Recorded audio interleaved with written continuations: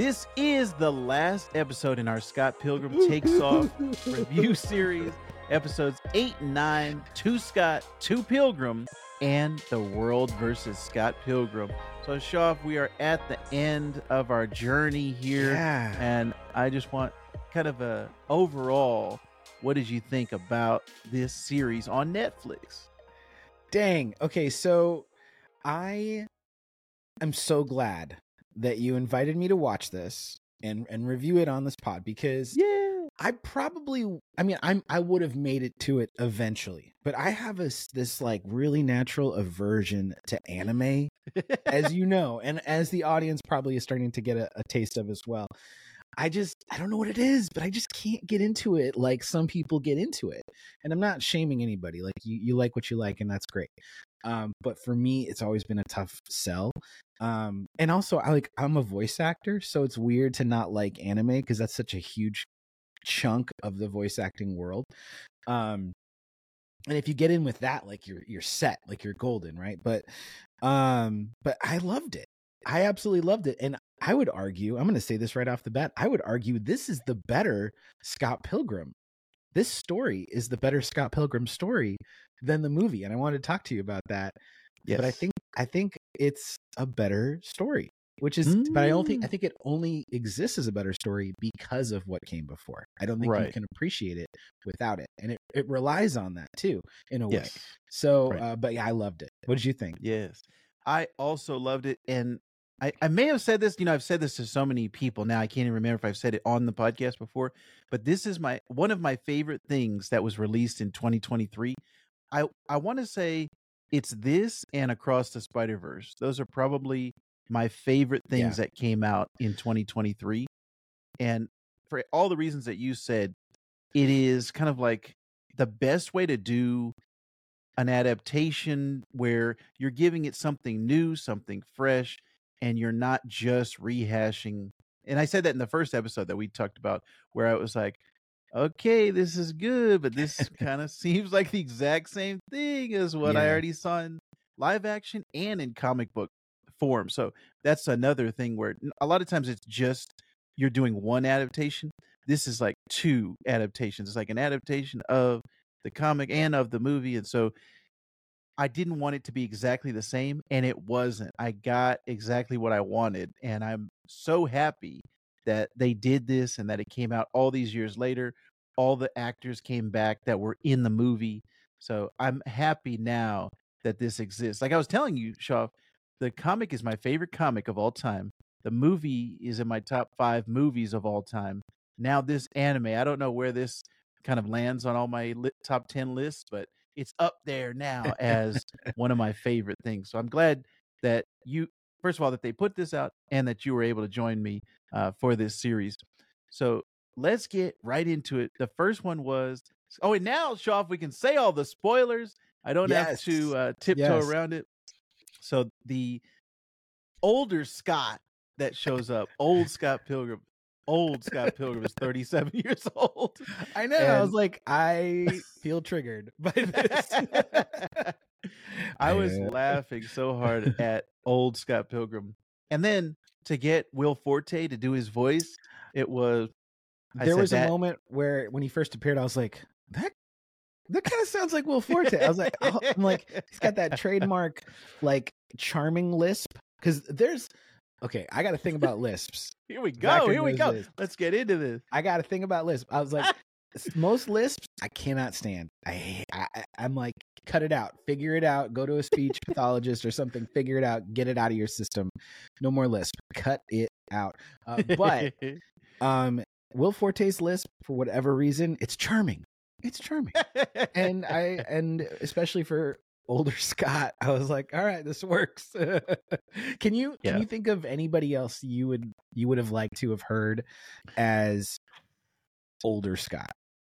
The only thing I can think of, like, Will Forte is perfect, but if they could have done like an Arrested Development connection where they got Jason Bateman to be him, it's almost like he's playing his dad. That is the only thing I can think of off the top of my head, unless they just got a unknown actor to come in and do Psycho Michael Cera almost Yeah, like it's funny you said performance. Arrested Development because I thought the same thing. I was like, there's got to be somebody in there. I was like, not Will Arnett, but is David Cross? Is that his name? Yes, Yeah, yes, I was like, as maybe David Tobias. Yeah, Cross. I don't know. Yeah, yeah. That would have been great just to have some type of Arrested Development connection, even though, it has nothing to do with Scott Pilgrim. It would have been nice for us Arrested Development fans to I'm get afraid I that. just But blew myself. we need to do an Arrested Development podcast, Shaw. We need to do a rewatch of the first 3 seasons. I don't know about the other ones, but one of my favorite comedies of all time.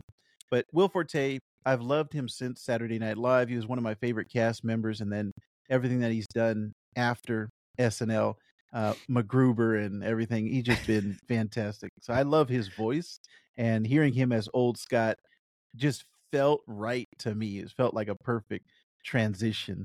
Um, Going into this future world and kind of figuring out where Scott was this whole time, was this a satisfying reveal for you as you were watching this? I'm curious. Yeah, actually, you know what? This episode and the one that followed the season finale, they both had enough in the way of reveals that even though it made sense for the story, some of it I didn't see coming. And I'm usually pretty Yes. good about predicting like plot points and like, okay, this is where it's going. It's going to go here. Yes. Right. Even by the end of it, like one of the last reveals, which I'll save it for the moment, but like I was like, I did not see this coming. Like, so the fact that it was older Scott who had abducted younger Scott, and the motivations behind that was pretty cool because it earlier in the show there were some references to like having the movie or the documentary be about young Neil's script and blah blah blah, and it was essentially Scott Pilgrim versus the world, and then we see that timeline has transpired and exists within this parallel dimension or whatever, and it's so cool. It's so cool. I mean, multiverses is in. It's hot. It's Yes. it's lit, fam. So yeah. So I mean, I dug it. I dug it. I loved it. Yeah, I was the same way. Like all the video game connections of Future Scott, the VR chamber, and all of those things. Oh I yeah, love. the virtual boy. The Yeah. virtual. When I saw that thing pop up on the screen, I was like, "Are you kidding me?" That took me back. Big time took me back. Because it's so funny because that's the future, right? He's like, you guys have VR? And I had to remind myself. I'm like, okay, yes, the Scott Pilgrim of the present day takes place in the past. But I remember vividly, because I never owned a Virtual Boy. I don't know anybody who ever owned a Virtual Boy. Mm-mm. But you would go to the store, like Toys R Us or whatnot, or whatever was the big store at that time, probably Toys R Us, I think. And you would go in the aisles and they'd have one there that you could try out. And 9 times out of 10, it wasn't working. Yeah. It was always broken. But if it was working, you'd be able to get in there and see all like the red hexagons and stuff. Like it was all, and it just, at the time you were like, wow, this is the future. Now you look back and you're like, that was awful. Oh yes, that gave me a headache. I was like you. I saw it in the store, and I was living on a military base at the time, and they just got one in the base exchange, and putting my head in there, and I was like, oh man, it's giving me a headache already. But I was also like, I want to play this. I don't know anyone who has this, and here it is in the store. I can take a look. But once it just never got traction, and no games were coming out for it, it wasn't like super popular. I was like, oh yeah, that's a fad. That's not something that is gonna last. But I was a casual Virtual Boy fan from a distance, from afar. From a Also, distance. I also liked the old Wallace Wells. The old Wallace Wells was 39, and he had all gray hair. Yes. And that was another one that it's like your perception. I'm getting there. I'm getting there on the sides. I'm getting your perception as a kid of what an old person is, or what an old person feels like, is completely different than once we are in this time frame now, Shaw, me and you. So it was obviously that was a play or that was a joke, and that was a pun, but I Wish I had a really sugar enjoyed daddy. that. But then that Yes, makes that was perfect sense for his character to have a sugar daddy. But also that yes. essentially he did find somebody that he actually really liked. Is the Yes. and he works for Nintendo. Yeah. He gets all his games for free. Yeah. For free. That was another great one. One of my favorite lines in that episode was when Will Forte's older Scott is talking about, yeah, we got married in, was it Universal Studios or something like that? I think can't that sounds remember. right. And he goes, yeah. He's like, yeah, I met Optimus Prime. And he's like, Optimus effing Prime. That was like the big, it wasn't getting married to Ramona. It wasn't, Right. getting married in California. It was meeting Optimus Prime. I thought that was like really funny. Yes. That was And then great. it got dark. Then it got super dark. Ooh. We got divorce, separation, and then we got probably the darkest thing of all, which was the music video of the song that older Scott writes with the twins, and it is awful. That was hard to get through. I was like, do I need to fast forward through this? This is bad. I was like, Vactor's probably loving this. He loves the Anamanaguchi music at the beginning. Yeah. That was fantastic. What'd you think about older Ramona as she came back through the time loop, the time portal? I said, two Ramonas. Ooh. The plot thickens. Yes. I thought that was really, really cool. I did not expect to have, I guess it would have made sense in that future storyline that we'd see a future Ramona. But that was really, really cool to see her as well. The fact that she was the actual writer of the screenplay, did not see that coming. When the reveal happened that it was older Scott, I just assumed, I was like, oh, so it's older Scott who went back and he's the one who wrote it because he experienced it. But when you see like what her reasoning was, like that's pretty cool. Really, really smart writing. Yeah, I liked that. I also liked this episode near the end gave us the closure between Scott and Knives that we never got in, I feel like, the comic or the movie. True. There's a specific scene where he's like kind of, hey, I was a jerk. This is, not a great thing. And I really like that they included that in this version. And we talked about, Scott being an a-hole for one of our earliest episodes. So the line kind of hit me. I felt a little triggered by it, I gotta say, because one of my evil exes. So I started dating her when she was 18 and I was 23. So like, so he says, he's like, it's society frowns upon that type of a relationship, and they do. I can vouch for that. It was something I had to constantly explain, and we dated for how long? A couple of years. Man. But she was, like, what you find out is like they're young and they don't know what they want and they don't know who they are.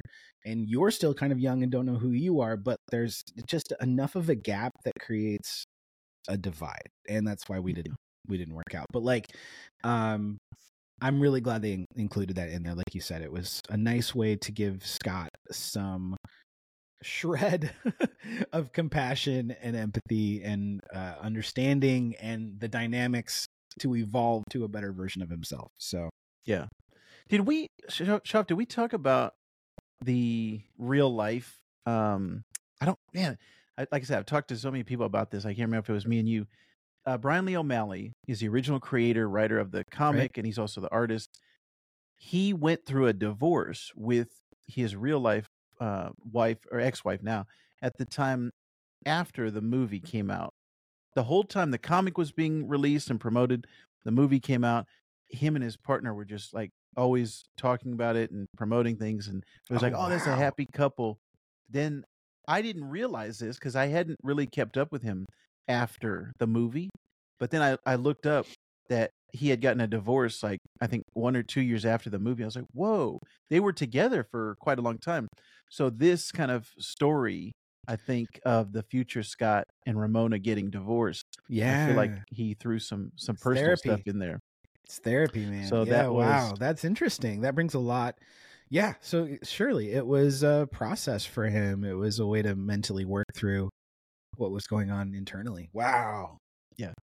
That was, I mean, it made me feel bad. Like, when I was watching it, I was like, "Man, um, I feel bad for Scott," and then finding that out later that the real life creator went through that. I don't think he's remarried or anything. I don't know what the deal is now, but um, I was very much seeing that real life parallel. And when he wrote the original Scott Pilgrim, it was really him, like his life of video games, anime, comic books, like all those things were his life and his lens that he was seeing things through. So it makes sense, that he kind of just drew upon his real life experiences and parallels for this one.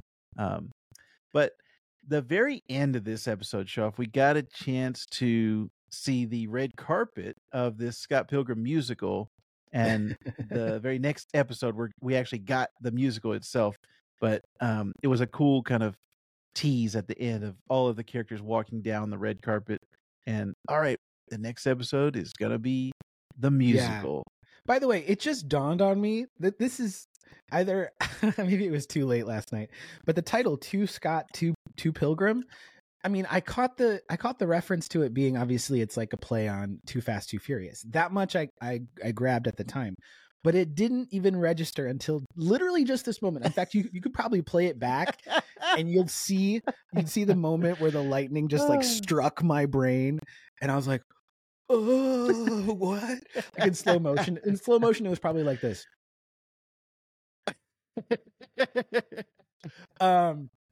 No, two Scots. There were literally two Scots. Yes.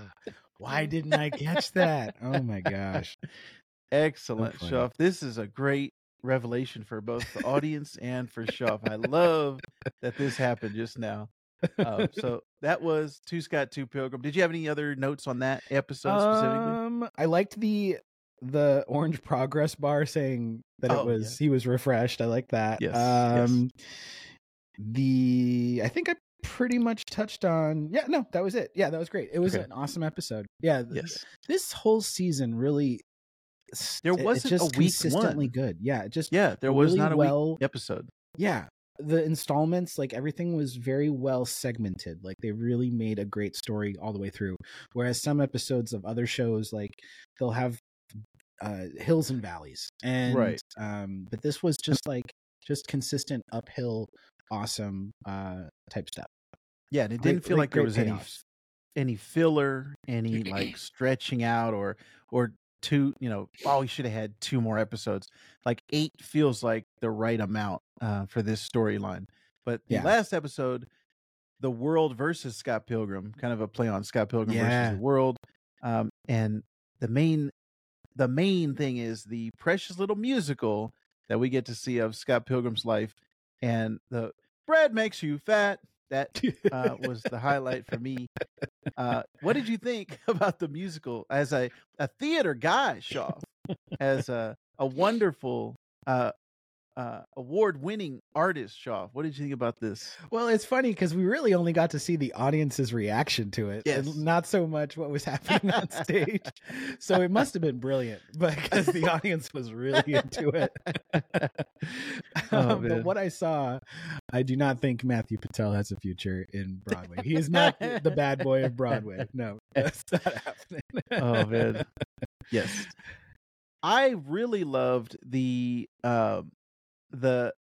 butter, like the decline from veganism into full on like gluttony of, all right, I'm just gonna eat a chicken wing or turkey leg as I'm walking, and just butter with the little one kernel of popcorn on top of it.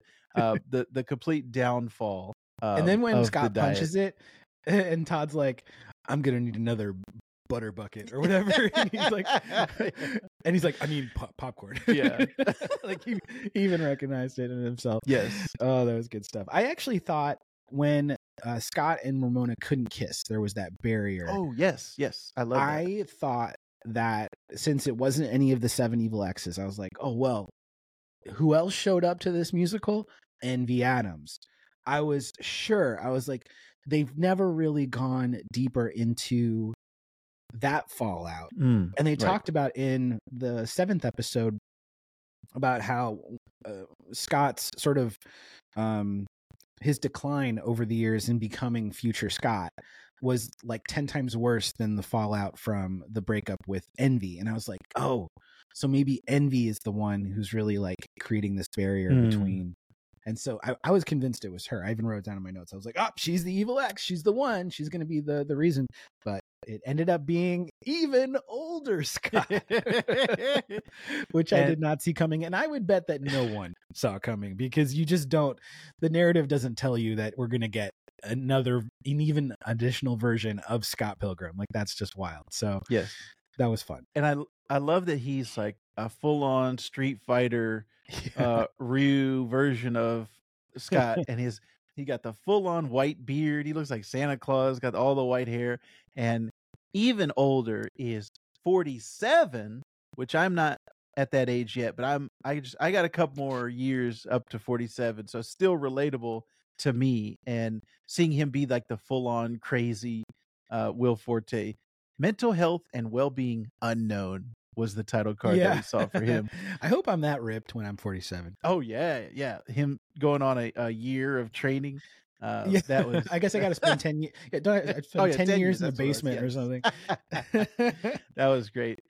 So just more great action. Which this series, I don't know if we've talked about as much. I love the fight scenes. In this, as much as I love the comedy, as much as I love like the characters and the relationships between everybody, the action in here is fantastic, and I would put it up against any anime or any other fighting thing that we've seen before. And all this stuff was great choreography and great fights. Very inventive, very inventive stuff. Again, I don't watch a lot of anime, so I know that the fights are like epic, always epic. But this just felt new to me. Like, it felt like, even if for somebody watching anime, that this was something they hadn't seen before, is my guess.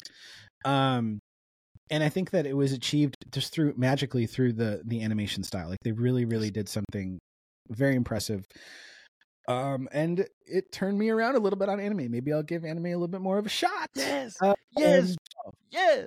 But I mean, some animes are really hard to get into because they're so dense and so deep in the lore, and like they're like 47 seasons and multiple. That is, and it's just like, it's hard to just like jump into something like that. But actually, for our audience, listening right now or watching this, if you have any anime recommendations for Shaw, something that is easy to get into, not 47 seasons, not 100 spinoffs, but something like Scott Pilgrim Takes Off that Shaw can watch, we will review it here.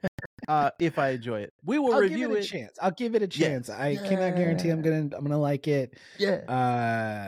Most anime just looks like babies fighting. I just don't get it. We want your honest opinion, Shaw. That's all we want. So if you are listening out there and you have a recommendation, let us know, because we love getting recommendations here in the Vectorverse.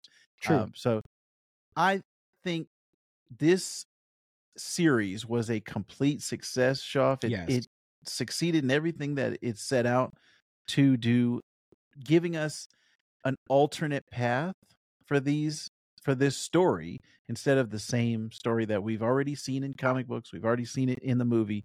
We got a different variation on it, but also to me feels like a sequel as well, and an evolution of the writing of Brian Lee O'Malley. Like I said, what he's experienced in real life, getting to see, what would I have done if I did this 10 years later? If I wrote this 10 years later, what changes would I make?